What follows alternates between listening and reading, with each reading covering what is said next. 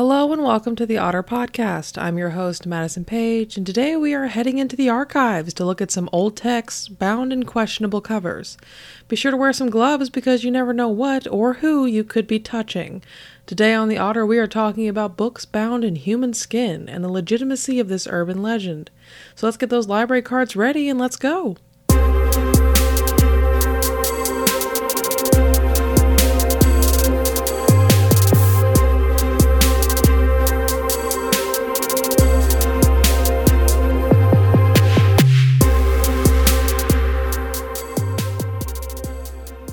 Hello, greetings, salutations, and good moon as we gather around my table for another episode of The Otter.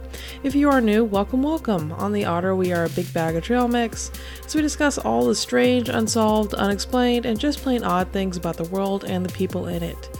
To all those returning, welcome back. I hope we all had a grand old time with our buddy the Lone Star Tick last episode.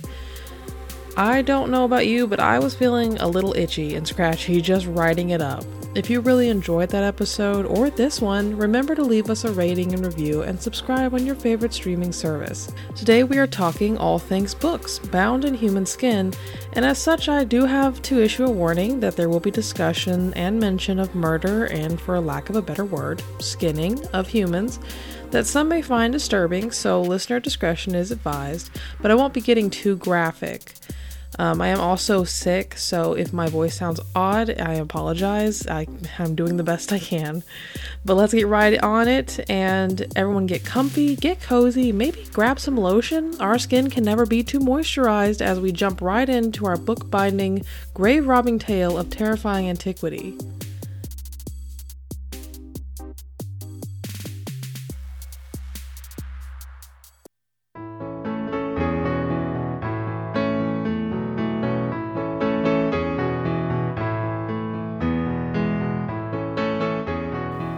So let's talk skin. Your skin specifically. Did you know that skin is considered the body's largest organ? Each inch of skin is made up of nearly 19 million cells. Not only is it the bag that holds our bones and organs inside, it offers specialized immune protection, regulates temperature, and even becomes completely renewed every 28 days. Hardworking and, as I'm sure you've guessed, virtually necessary, skin also offers us individuality and identity, as every skin is unique with its smattering of freckles, moles, scars, stretch marks, and the decorations we attach, like piercings and tattoos. Skin is also often used to put a fright into us. The horror genre has pulled on our fear of a body without skin and a skin without a body for decades. Just look at Leatherface, the Texas Chainsaw Massacre. I was personally victimized by the Evil Dead remake in 2013 when the girl cuts her skin off in the bathtub. It's ugh. And I'll be the last to say the line, "put the lotion in the basket," hasn't resonated in our culture. Even real-life terrors like Ed Gein and his lampshades and belts made from human skin have inspired nightmares and fascinations within us. And why shouldn't it? People are obsessed with skin. Americans alone spend an average of $15,000 on skincare in their lifetime. That's about $323 a year on moisturizers, sunscreen, serums, masks, oils, balms, cleansers, and everything else you can think of. We tan in the sun, and when the sun is gone, we rub self-tanners on until we look like anthropomorphic gingerbread men. We soak in bathtubs made of ice, mud, and scalding water filled with salt, oil, bath bombs, flower petals, bubbles, and rubber duckies until we come out svelte. We buff and we scrape and we steam, we lift, tighten, and massage our outer layer like it's a second job. Suffice to say that humans have an innate obsession with skin. So it is not surprising that the possibility of books bound in human skin would entice us. When we think of these books, we picture wrinkly covers with eyes and a gaping mouth like the picture used for the sneak peek this week, but the reality of this is that most books bound with this particular leather look remarkably similar to other books. If you stumble across an old book bound in what looks like cow or sheepskin, you may actually be holding one of these gruesome grimoires. This act is technically referred to as anthropodermic bibliophagy, and most common used during the 19th century. While several museums, archives, and private collectors have claimed to possess these objects, they are actually pretty rare. The Anthropodermic Book Project examined 31 of the 50 books in public institutions that were claimed to have been of people leather, but as of April 2022, only 18 of these have been confirmed. Binding books in human hide was never a standard, and all the examples we have of these were bound by hobbyists. Bookbinding is actually still a fairly common hobby, where people print and assemble stories, manuscripts, or raw journals in their homes. This hobby is cheap and fairly easy, and many turn it into a side business. It was just as popular in the 19th century, but the use of human skin was a rarity. As you can imagine, it's not an easy supply to get. Most of the books in this category with authentic skin were bound by doctors or people with access to cadavers. The act was mainly meant to impress others and confer upon the doctor a sort of bragging right. Keep in mind that at this time, laws governing the care of bodies and the rights confirmed upon the deceased were extremely lax. While now we would be aghast at the idea of our doctor slicing up a body to bind a book, back then it was an accepted commodity. Take, for instance, a certain Dr. John Stockton Hoff.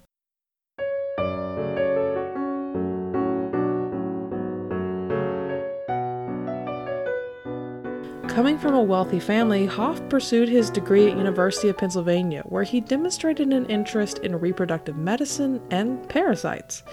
His inherited wealth and occupation allowed him to pursue outside interest, namely the collection of rare books. He was fanatical about collecting medical books that dated to the very invention of the printing press. He would send letters to booksellers in Europe with certain books he was looking for in the hopes to expand his collection. He was a member of the Grolier Club in New York, which was a high society book club, and graciously showed off his massive collection to anyone that asked, except for his own children, who were only allowed in the library on Sundays. By age 50, it was estimated he had grown his collection to 8,000 rare texts, but among these wide shelves with their jaw-dropping texts and rare illustrations lay 3 simple-looking books. Nothing about them stood out or drew the eye of any curious reporter or fellow book lover, but they were exceptionally unique because these 3 books were bound using the skin cut from the thigh of Mary Lynch, and they had been bound by Hoff himself. Mary Lynch was a 28-year-old Irish widow who tragically died in Ward 27 in Philadelphia General Hospital. The ward was nicknamed Old Blockley and was designated for use as a hospital, a poorhouse, an orphanage, and an insane asylum. Mary had been admitted with tuberculosis, and while her family meant well when visiting with ham sandwiches, they unfortunately did not notice the meat contained signs of roundworm infection. The parasite would invade Mary and lead to trichinosis, which compromised her already weakened immune system. She died in January of 1869, where she then ended up on the autopsy table of Dr. John Stockton Hoff. Nobody really knows why, but Hoff decided to remove the skin from Mary's thighs and preserve them in a chamber pot for several years. However, decades later, he would use them to bind 3 of his favorite medical books on women's health and reproduction. These 3 novels, bound in the skin of a woman who had not consented nor deserved this treatment, would sit in Hoff's library until he died at age 56 after a runaway horse threw him from his carriage, and the bulk of his prize collection went to the University of Pennsylvania and the library at the College of Physicians of Philadelphia. Hoff would also have another book bound in human skin, although the doctor had neglected to name the man that it was taken from. The book contained only a note on the inside that stated it was bound in Trenton, New Jersey in March 1887, using the skin from around the wrist of a man who died in the Philadelphia hospital in 1969. The skin was used because the man had a tattoo, although it is not apparent in the finished binding. All 4 of Hoff's books currently reside at the College of Physicians of Philadelphia. I'll post a picture of them on the socials just so you can see how unassuming they look.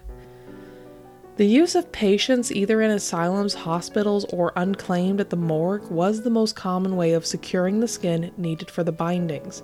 Most of these bodies ended up in mass paupers' graves, and as such, no fuss was made about what happened to them before they got there. If that is upsetting to you, it should be. It is a violation to human nature to think of something like this happening to anyone, let alone a loved one or ourselves. Mary Lynch was a poor woman who had lost her husband and then suffered at the hands of illness and parasite, and she did not consent to then have the skin removed from her thighs to satisfy a cheap thrill by a doctor with a book obsession. And more startling was that Hoff was not alone in this practice. Dr. Ludwig Bulland took a book from his friend and bound it in the skin of an unclaimed female patient from a mental asylum that died of a stroke. Several other suspected and waiting to be tested books come from the practice of a doctor with deplorable scruples. Not all of these books originated from patients, though. The use of criminals was also common. Two of the most famous examples are that of John Horwood in 1821 and William Corder in 1828. Both of these men were hanged and the skin removed from their bodies following execution. John Horwood was convicted of the murder of Eliza Balsam in Bristol, England.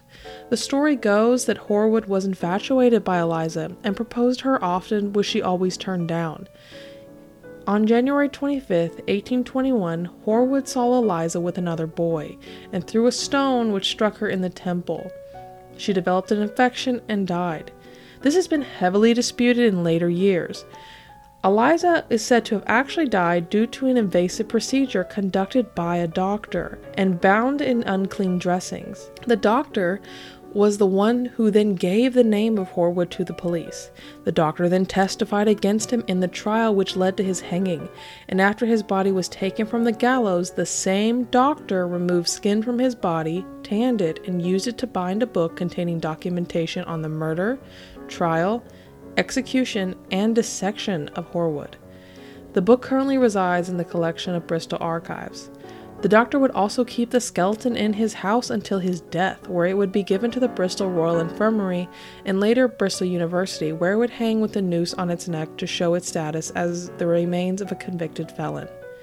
Bet you didn't think you'd lose some faith in doctors on today's episode, did ya?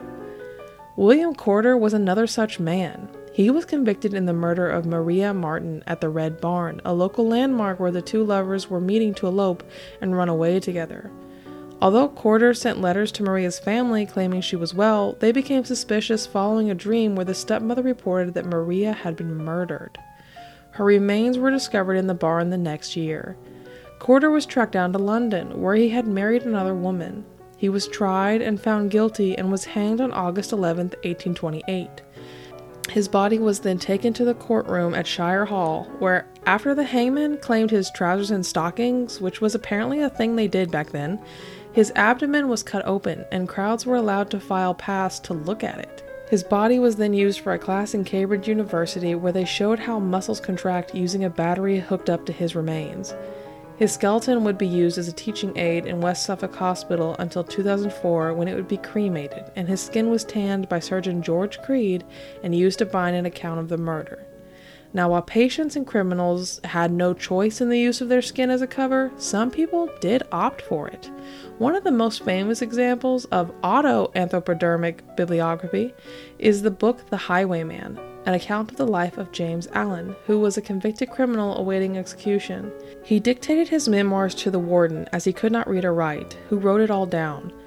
Allen then asked that his book be bound in his own skin and given to John Finno Jr., the man who accused him of attempted murder and led to his death sentence. The request was carried out, and Finno held on to the book until a descendant of his donated them to the Boston Athenaeum.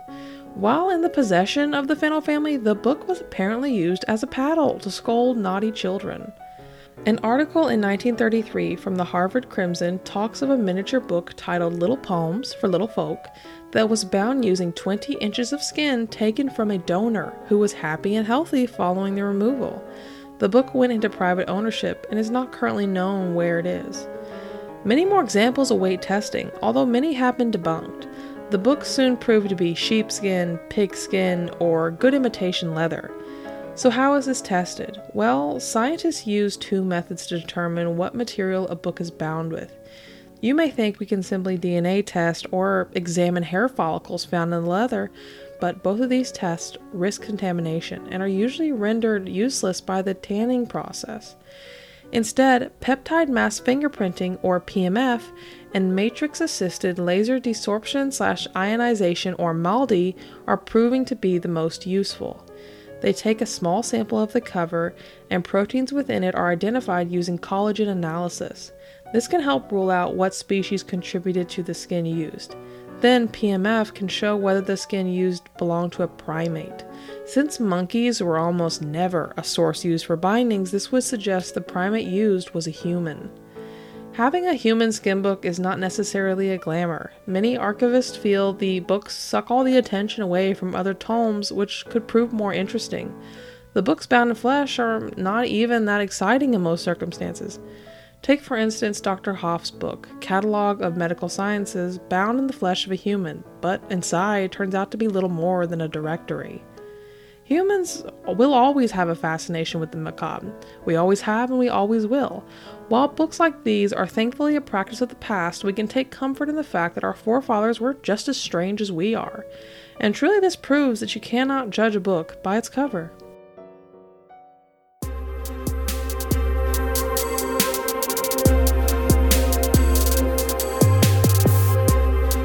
Well, that's all for this episode. So what do you think? Which doctor do you think was the most out there?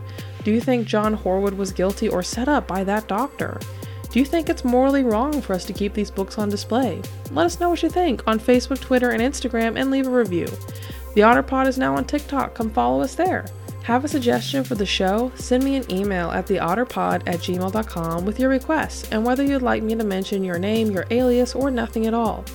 Remember, this is the Otter Side, so give me something cool, creepy, or confusing to deep dive for you. If you liked the show, leave us a review. They really do help.